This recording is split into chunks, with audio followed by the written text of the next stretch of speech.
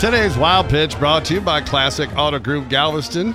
Golden State Warriors forward Draymond Green was arrested over the weekend for allegedly slapping a fan in a restaurant in Michigan, near where he went to college at Michigan State.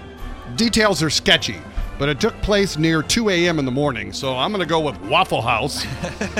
And knowing Green's history, you might recall he was suspended after several flagrant fouls in the NBA playoffs, which basically involved him hitting other people in the nuts. So I don't know the extent of the victim's injuries, but I'm going to recommend an ice pack. That's today's Wild Pitch.